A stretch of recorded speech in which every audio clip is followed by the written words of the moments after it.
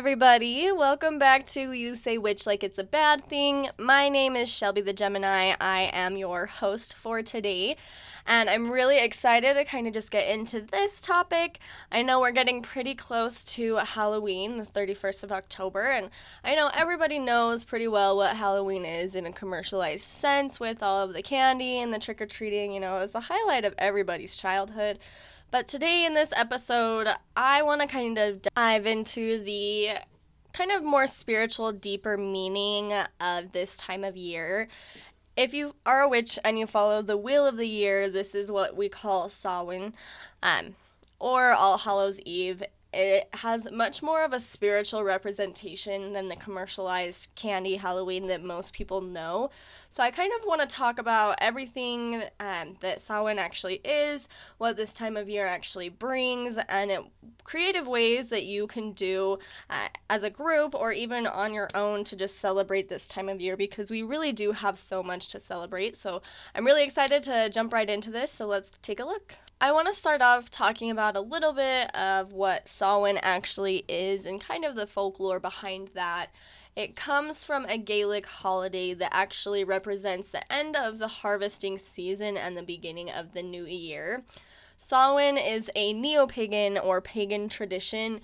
It's celebrated from October 31st to the evening of November 1st, and this is a time where your ancestors and your past loved ones will actually return to our world, and they will return to their loved ones. So a lot of people will leave out offerings for them to kind of help guide them on their way. One of my favorite stories that most people don't really know about Samhain is when the dead return, most people would put a candle in their window to help guide them back to the spirit world once this was all finished with on the evening of November 1st. So that's actually where jack-o'-lanterns kind of stemmed from. People started putting jack-o'-lanterns with candles outside on their front porch, and now it's become so commercialized that most people don't even know what it actually is representative of. But as you do that, you're helping to guide the spirits back to the spirit world once this veil is starting to close. I should also mention that it is only celebrated the 31st and the 1st of November in the northern hemisphere. The southern hemisphere is actually celebrated from April 30th to May 1st. One pretty common traditional celebration of Samhain is what is called a dumb supper. So you create these meals that have been passed down to you from generation to generation, and when you serve the food, everybody is silent. Nobody talks while you're eating the food. Nobody talks while it's being served, as it's giving that moment of silence and that respect for your ancestors and the dead who have come back to our plane to be able to visit us. Now, celebrating Samhain doesn't have to be so extravagant, and you don't really have to be so stressed out or concerned about it. It really can just be one of the most simplest things. You can do things as simple as talking about your loved ones and telling stories from when you were a kid, about your grandparents maybe that have passed on, and just educating your family on where it is that you come from, your history and your roots, so that they're able to kind of pass that along in the future as well. I grew up in the LDS church. Obviously, I'm no longer affiliated, but I grew up in the LDS church, and in the church, genealogy and the study of family history is a huge concept. It's ridiculous how many resources they have and how much they push you to learn more and more about your ancestors. And so my family was super into that when I was a kid. Told us all types of stories, from my great-grandparents that I had never met to my grandparents. We still have family dinners once a month as an entire extended family, and every single time I sit at this table around everybody, and they all tell stories about each other that I've literally never heard before. And so it's a really fun concept to be able to just kind of sit with your family and tell all of these stories about when you were a kid and when your parents were a kid or when your grandparents were a kid. That way they kind of understand a little bit more about exactly what bloodline they come from. Another concept that I really like to do around this time of year is to set up an ancestral altar. It's really not too much different from a normal altar if you guys have one. I just put out some kind of fall-looking decorations and fake flowers that I literally bought from Walmart, along with pictures of my past loved ones, people who I loved very dearly that have passed. I know we've had a couple in the last year, so this is my first Samhain with them not being actually in this physical plane with us. So it's going to be different, but it's definitely one thing that I really, really love to do to honor those who have passed on in the role that they had in my physical life, and as they continue to participate in my life from the spiritual planes up above. Obviously, you can absolutely carve pumpkins, as that really is embracing the Halloween spirit. But again, like I said, it is also helping to guide those souls back to the spirit world as this veil starts to come to a close so that they aren't trapped here on Earth. In addition to the normal just carving pumpkins type of thing, is because this is considered the witch's new year, because it is the end of the harvest season, it is a fantastic time to be manifesting specific goals. So to kind of help push that manifestation back up to the universe a little bit louder, you can actually write that manifestation on a piece of paper, put it into your jack-o'-lantern with a candle on top of it, and then as those spirits go back towards the spirit world, they'll stop by and just pick that up for you and take it with them on their way.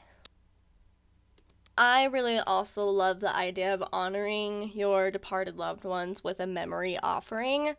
So what you can do with this is, as the season begins, as we start to move into that fall season after Mabon, you can actually get like a glass or just mason jar to put on your altar, and throughout the season you can write little memories of each of your departed loved ones that have come to mind as you're thinking about them throughout this time, and just slip them into the mason jar that's on your altar. And as you have guests come over, you can invite them to do the same thing, whether it's their own family members, their own departed loved ones, or ones that they knew along with you.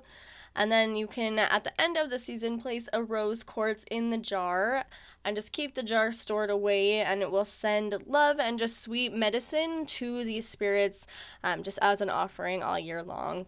I also really love the idea of bonfires during this time. I don't know if everybody is a touch pyromaniac like I am, but I love bonfires, especially in the summer-fall seasons. And bonfires are a really awesome way to go ahead and release things that are no longer serving you. I've seen a lot of people write down things that they're thankful for and throw it into a bonfire to release that to the universe as their gratitude, or things that they want to release themselves, throw it into the bonfire and also release that to the universe to take that burden off of them. But then also just different types of clutter that you're trying to get rid of, things that you no longer need anymore that are capable of putting into a bonfire. It's just a really fun celebratory way to be able to just release things that are no longer serving you anymore or helping you to manifest a better life in this coming new year in the witch's wheel of the year. I also really enjoy doing candle magic this time of year, and if you do candle magic, you'll probably already know that the different colors for the candles that you use represent different types of meanings. Now, the colors for specific candles that you would want to be using during this type of season would be black, gold, orange, purple, silver, and white. I usually use white candles. I put a whole bunch of them just along my altar, and one for each of my deceased family members that I am choosing to honor that year. And as I light the candles, I say their name and thank them for, again, just being in my life and affecting me the way that they did. Sandalwood, patchouli, sage, and sweetgrass are all really good incense scents to be able to burn during this time of year, or just sage in general. It doesn't necessarily have to be the incense, but sage in general is a really good one, again, to just help clear out those energies and make room for this metaphorical new year that's coming in. Obsidian, jet, onyx, bloodstone, and smoky quartz are also really good crystals to carry with you along this time of year, just to help you, again, reconnect to those ancestors and feel their presence in your life as this veil begins to thin. There is a whole bunch of different spell work that is really good for this time of year as well. Divination being the number one, clearly because it's just easier to communicate with spirits. Ouija boards I wouldn't necessarily recommend, but I know not everybody has the same feelings about those as I do. I prefer tarot. Tarot is definitely my number one tool to divination. I find channeling the cards and just the energy of the universe and people that I'm looking to speak with through tarot is a lot easier that way, and the energy seems to just come through cleaner and clearer for me. I also really like to use pendulums in readings and things like that to be able to confirm what the tarot has already told me. I don't typically use pendulums in a reading of their own just yet. That is a new one that I've actually just recently started using. I also have a set of runes. However, that's again learning a whole other language, and I've been so focused on tarot that I don't even know how to read them yet, but that's also a really fantastic option. You can do divination with the way that different flames in the candle burn, whether or not it leaves soot along the side of the candle. There's a whole bunch of ways for divination to even occur, and this time of the year is the best time, A, to practice and to learn how to do it, and B, to get the clearest answers to come through. This time of year is really good for doing spells that will help you to see things clearer, or to help you be comfortable with the ending of a specific era in your life. It is also really fantastic for releasing bad habits and banishing things from your life, as well as protecting yourself. There's a lot of protection spells that really tend to stick around this time of year, especially with those ancestors being here to be able to help protect you. And then another one that I really like is past life regression.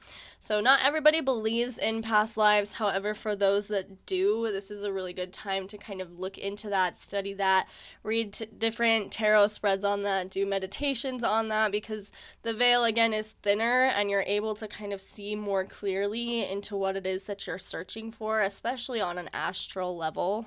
Like I said earlier, a lot of people end up leaving offerings on their altars for these past loved ones and spirits that pass through.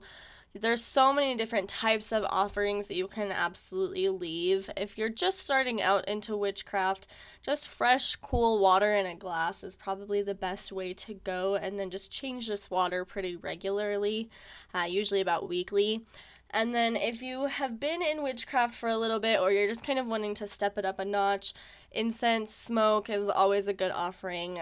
Flowers from outside, black coffee, because who does not love coffee? Because I know I do. Fresh fruit, or any parts of your meals throughout the day. However, I just wouldn't recommend meat. And if you're doing food like that, I would really only recommend leaving it out for maybe a couple hours before throwing it away. And that's if you don't have kids. If you have kids and your altar is in an easily accessible place, I wouldn't necessarily suggest that. Another big one in the witch community as far as offerings to your deities and just to these spirits is alcohol.